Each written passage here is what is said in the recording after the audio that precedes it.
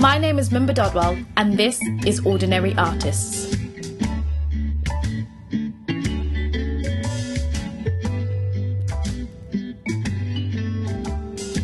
Hello. So in my previous podcast, I forgot to mention that my podcast is going to be bi-weekly. And while I'm mentioning this, if you enjoy my podcast, please rate it on iTunes or just leave a comment on SoundCloud. That'd be really great. So this week, my guest is Afsaneh Gray. I feel really cool saying guest. I haven't used that yet. And before I talk about Afsaneh Gray, I just want to talk about a theatre club that I joined. This theatre club is run by FA, and she emails us mid-month and says, next month, guys, we're going to go see the show. And we then click our availability, and then she emails us saying, guys, we're going to see the show on this day. Please transfer me the ticket money and I'll book it for you. And so she books it, and then we go to the theatre together. We watch the show and then we talk about it afterwards. So the first show I saw was in January, called Kitten Shit, Not My Boy. And it was a really interesting show because it was about sexual assault, and it was really witty, and it was clever how it was staged and put together. And it was a show I may not have seen by myself or considered to go to, and it was good to see it with a theatre club because we could all talk about it, and I met new people, which was really cool. This month we're going to see The Bubbly Black Girl Sheds Her Chameleon Skin, which I am so excited about because I really wanted to see it. And if you're like me and you go to the theatre a lot and you're like, who should I invite? I don't know, will they like it? The theatre club is really cool to go with because I really want to see the show, and now I get to go see it with people and we get to talk about it. So if you're interested in joining the theatre club, FA told us, guys, invite people, we're inclusive. Then follow FA on Twitter or message her. Her Twitter name is @FA_Frederick, and let her know that you're interested. So on to my guest, Afsaneh Gray. She's a playwright. She's part of this company called Paper Tiger, which really interested me because they're three artists who are all in theatre and film, and they basically support each other when they are putting on their productions. And I thought that was really valuable because it can be quite stressful and a bit lonely and isolating doing your own show and I just trying to put it on and work it out, and I think that support is valuable.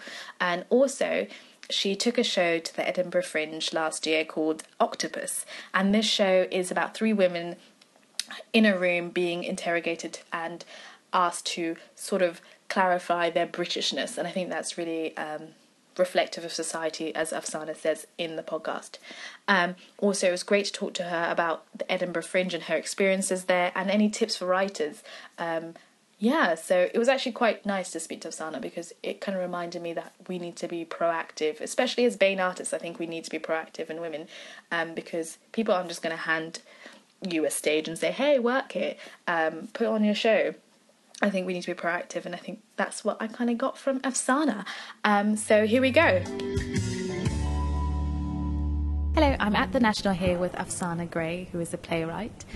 You're part of Paper Tiger, and as well as you took a show to the Fringe called Octopus, which seemed to have done really well. I saw about it through Toby, as I just mentioned. So how did you get into playwriting, first of all? Well, that's a slightly funny story, because I actually studied medicine, which is a bit weird in a way. But I did kind of always write. So I wrote as a kid, and I wrote little plays when I was a kid and got my family to perform in them. It's a classic thing that playwrights did, I think. But my brother's a theatre director as well, so I went to a lot of theatre, so I was aware of it, and I always wrote stuff. So I think it was quite natural for me to write for theatre. But I thought I should get a proper job, and everyone around me seemed really keen that I should do that. And I also really liked sciences, and I had some kind of weird complex about not being a genius. I was like, You need to be a genius to be in the arts, otherwise what's the point? I got that from my mum, to be honest.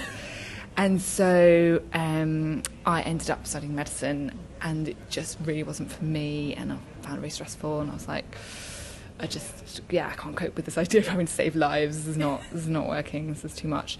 And so then in my final year at medical school, I just sat down. I was waiting for a friend, and he was running late, and I didn't have a book. But I had a pen and I had a piece of paper, just a receipt, and I just started writing this scene. And that turned into a full-length play. because I just kept on hearing these voices in my head, and I wrote them all down. And then I got onto the Soho Young Writers course, so that was... I did that literally 2 weeks before my final exams, and I was writing a short play for the Soho, and I was just way more interested in that than I was in anything to do with my exams. And I already decided as well that I wasn't cut out to be a doctor. So at that point, it just made sense for me to kind of commit to it and make it work. So that's what I've been trying to do ever since. That's so cool. It's funny because, as you said, like, I think a lot of artists who go do something else, the itch just comes back and they can't, like, it's difficult. Yeah, you can't escape it. You can't escape. Well, there's the voices as well. Yeah, the voices. That's the same with me in monologues. I'm like, oh, I should read that. Just read that monologue and the voice is still there. You want to try that character out. Yeah. But what I want to ask you is, do you ever use science as well in your plays? Does that have I haven't yet. Yeah. I think science plays are really difficult because they often end up trying to educate the audience, which I think is not a very dramatic or interesting thing for me anyway. I'm not interested in that. So I would like to, and I have a kind of science fiction idea bubbling back in my head, which is kind of based obviously on science to an extent and some of my knowledge. But no, I haven't really yet. Maybe sometime. Yeah, I was just wondering because I always find it interesting people who have like a different background in something else and they bring it to their work. Like Mofat, he's a lawyer, and then you have that kind of feeding into different things. Also, what was Paper Tiger? So what's the collective of your 3 different artists? Can you tell us a bit more about it? Yeah, so it's me, Tanya Singh, and Omar Al-Khari, and we're all friends, and we all make theatre and film, and we just were sort of working with each other informally and just going to each other's shows and supporting each other, and so we kind of turned it into a kind of more formal thing by making it Paper Tiger Productions. It's now been going for about 5 years now, I think. Yeah, and we've had like different confirmations, and we kind of collaborate with people all the time, so it's a very kind of loose thing, but it's sort of there for us, and it's a nice way to kind of support each other. And yeah, that's really good. Yeah. So you help each other put your shows on. Like, was Octopus part of Paper Tiger Productions as well? Yeah. Octopus Paper Production. So then, like, obviously it's my project, so I take the lead on it. Yeah. But I've got Omar and Tanya there and supporting me, and I'll do the same for them if they've got a show. So that's a really cool idea, actually. Yeah, and that's a nice thing how your kind of friends come together. I think I'm going to tell my friends because it is a bit scary when you have your own like vessel and doing it yourself. It's a lot of work to put on the production. And how did you find putting your show Octopus on at the Fringe? I mean, it's tough, and I wouldn't want to pretend that it isn't. And I think you have to have like a real sort of single-minded dedication to it, and it's expensive. And I mean, I couldn't have done it without support of people who kind of had gone there for me, and I met up with loads of people in the run-up and was just like, how do you make this work, and what do I need to do? And I would, if anybody's thinking of doing it for themselves, I think that's really useful, just to speak to your peers and find out what they did. But it is really worth it because, you know, you sit around as an artist so often, you kind of wait for people to come and say, oh, I really want to put your work on, and actually that happens to 1 in a million of us. And most of us, we have to do it ourselves. You know, you have to take control at some point. And a lot of the stuff is put on, and then they go, oh, now I want to bring your work to our venue. Like, I've seen that quite a bit with people who have had their shows, and you say, if you don't put it on yourself, you could be waiting. No one knows what you've got sitting there. Yeah, exactly. And that's what happened with Octopus. Lisa Sperling from Theatre 503 saw it up in Edinburgh, was like, can we bring it to London? And now we're going to tour it in the spring. In co-production with Greenwich Theatre, so James from the Greenwich saw it, and again, you know, it is a really fantastic way of jumping off. It's a jumping off point, isn't it? Yeah, it is. And I saw that you also work with the French Theatre as well. Do you speak with, like, you work part-time with them here, is it? Or did you... I may have read that wrong. I think you might have read that wrong. Which French Theatre? It was something about French. I might have seen something wrong. Milan? Yes, Milan. Sorry, no, it was Milan. Okay. Yeah, that's what it was. I was thinking French. Milan, yeah, so that was an interesting project. That was through Steve Harper at Theatre 503, who put me up for this kind of pan-European collaboration that took place at a theatre school in Milan. Where there were Italian, Serbian, German and British theatre makers, and we formed groups to create short pieces responding to the refugee crisis, because obviously Italy's been really affected by it. So that was a really interesting project to do, and my play was translated into Italian. And I didn't understand a word of it, but it was kind of interesting to see. You probably got the gist. You're like, oh, that's what's happening there. Like, you understood what's going on. I mean, I learned a few sort of interesting, unusual words in Italian. Like, I've got boob tube and dog shit down. So cool. My script. And what I was going to ask you about Octopus, can you tell us a bit more about the story, about the girls and the story of Octopus? Yeah, so Octopus is kind of set in a dystopian parallel world that is rapidly becoming, unfortunately, the real world, where the British state kind of determines your level of Britishness, like how British you're considered to be. That's definitely happening here quite. Yeah, so if you've got one grandparent who's sort of non-white British, then you're called up for an interview to kind of determine your Britishness, and it's 3 women who are kind of in the waiting room and going through the interview process, and they take it in turns actually to take on the role of the interviewer. And one kind of looks kind of Asian, one looks kind of Middle Eastern, and one looks kind of white is the stage direction, and they all sort of turn out to have very mixed identities, and they all have certain assumptions about each other that are sort of challenged, and assumptions about the interviewer who wears a headscarf, so that kind of comes into it as well. That's interesting. So you have the interviewer wearing a headscarf. Yeah, so they all take it in turns to kind of don the headscarf and become the interviewer. So she's the sort of face of the state, or actually it's a private subcontractor, but essentially, So then that kind of that influences the way she's seen by the person across the table as well, and all of them sort of see her in a certain way because of the headscarf actually. And it's also sort of got a punk theme running through it, and just a general kind of musical motif, like everyone kind of keeps bursting into song. And it's sort of like a weird universe that they inhabit slightly, and it's a comedy and it's fun, but it obviously comments in society of what's happening today. Very much so, yeah. No, it is kind of scary how people as you say these things people may not know, is that they do question you about your Britishness quite interestingly, and the system test, I was like, that has got history that people in England themselves don't even know. Absolutely, and it's ridiculous. Yeah. Also I want to ask you, like, how do you find writing your plays? What tips would you have for people writing? So I think the best thing is to find people you really trust to feedback on your work. And that's difficult, and that's a process of trial and error if you're starting out. I would generally say that other people who are in theatre are the best people to feedback on your work, rather than, you kind of start off writing and you're like, I'll give it to my best friend, my mum, and whatever. And that's not necessarily the best thing to do. So find people that you trust who give you feedback in a way that you can receive it and listen to it and hear it and it's useful to you.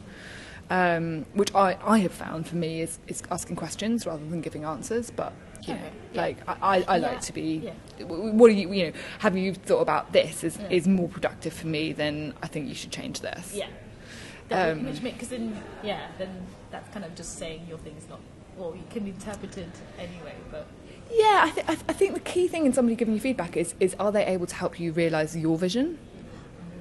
And your play that you want to write is probably different from my play that I want to write, and the best feedback is somebody who can kind of say, well, that's what she's interested in. So let me kind of try and help her to get to the best version of that play that she wants to write, and not the play that I think she should be writing. So I think if you can find that person, hold on to them for dear life, give them your stuff. Redrafting is obviously most of the work of writing a play, so don't expect to get it right first time. Make sure that you leave some time before you look at something again, because you'll see it very differently. So if you think something's finished and you look at it a month later, it's not it's never finished. It's never finished. Like right up to the point where it's produced, even published, you're still going to be making changes.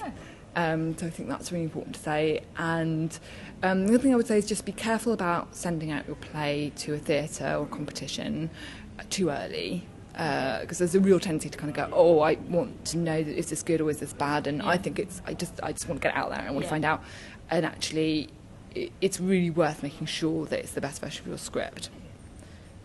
Which again, it won't be, because you'll always inevitably be changing it, but as close to that as you can get. That's really interesting. And your point about saying about now it's gone. I just remembered it. About realising the best version of yourself, about getting the best version of your play. It's quite interesting, because in terms of diversity, when people write plays, I think that's something that when knowing who to give it to, because some people don't believe the story that's happening. That's true. In what's happening, I bet your story, some people might go, is that really happening in Octopus? And then, I think it's important to know that.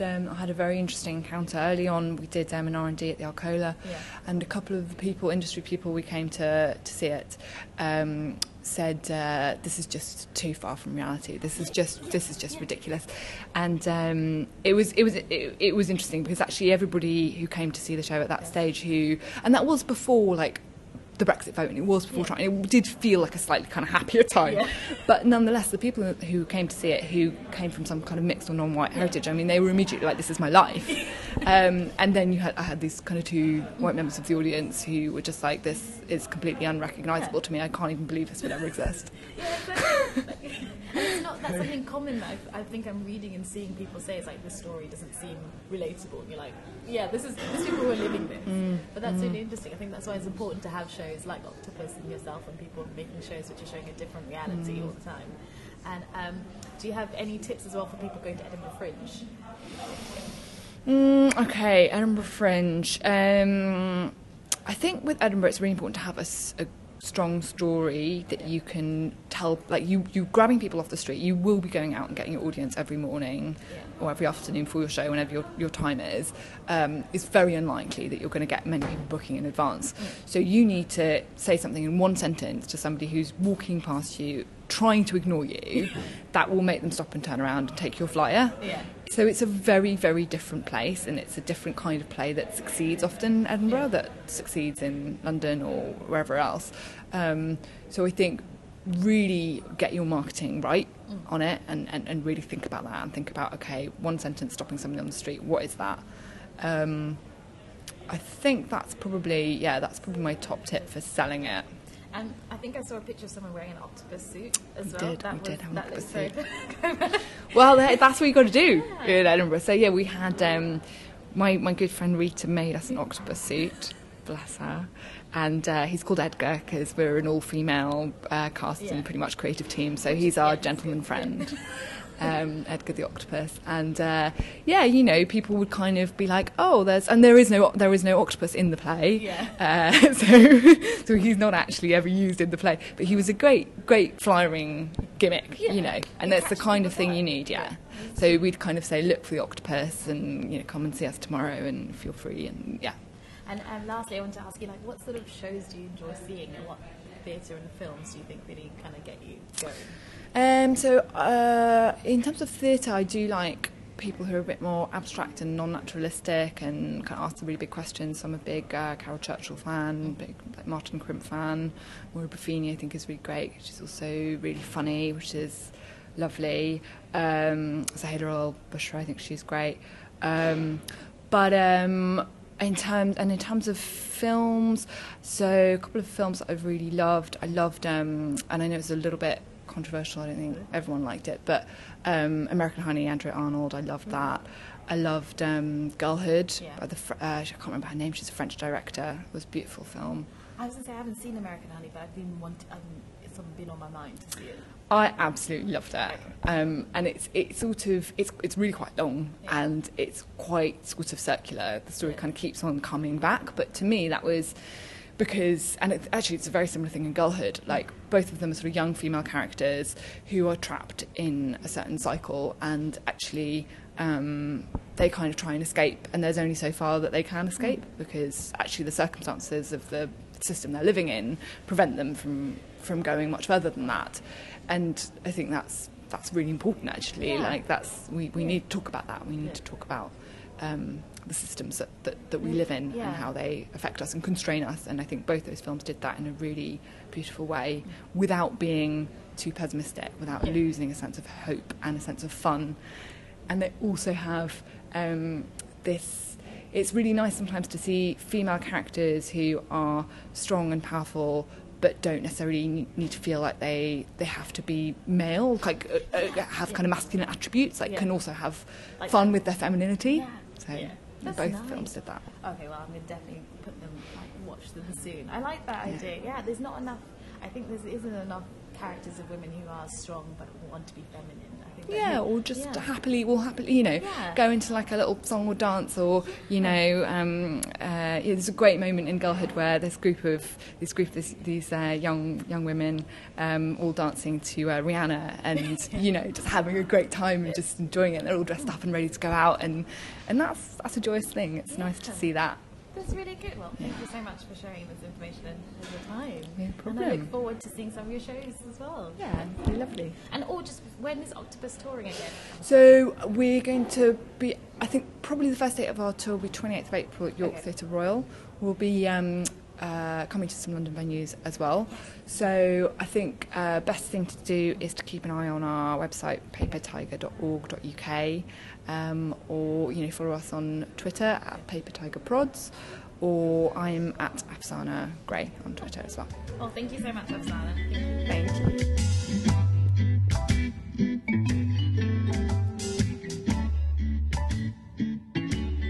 Thank you for listening. You can follow me on both Twitter and Facebook at Ordinary Artists.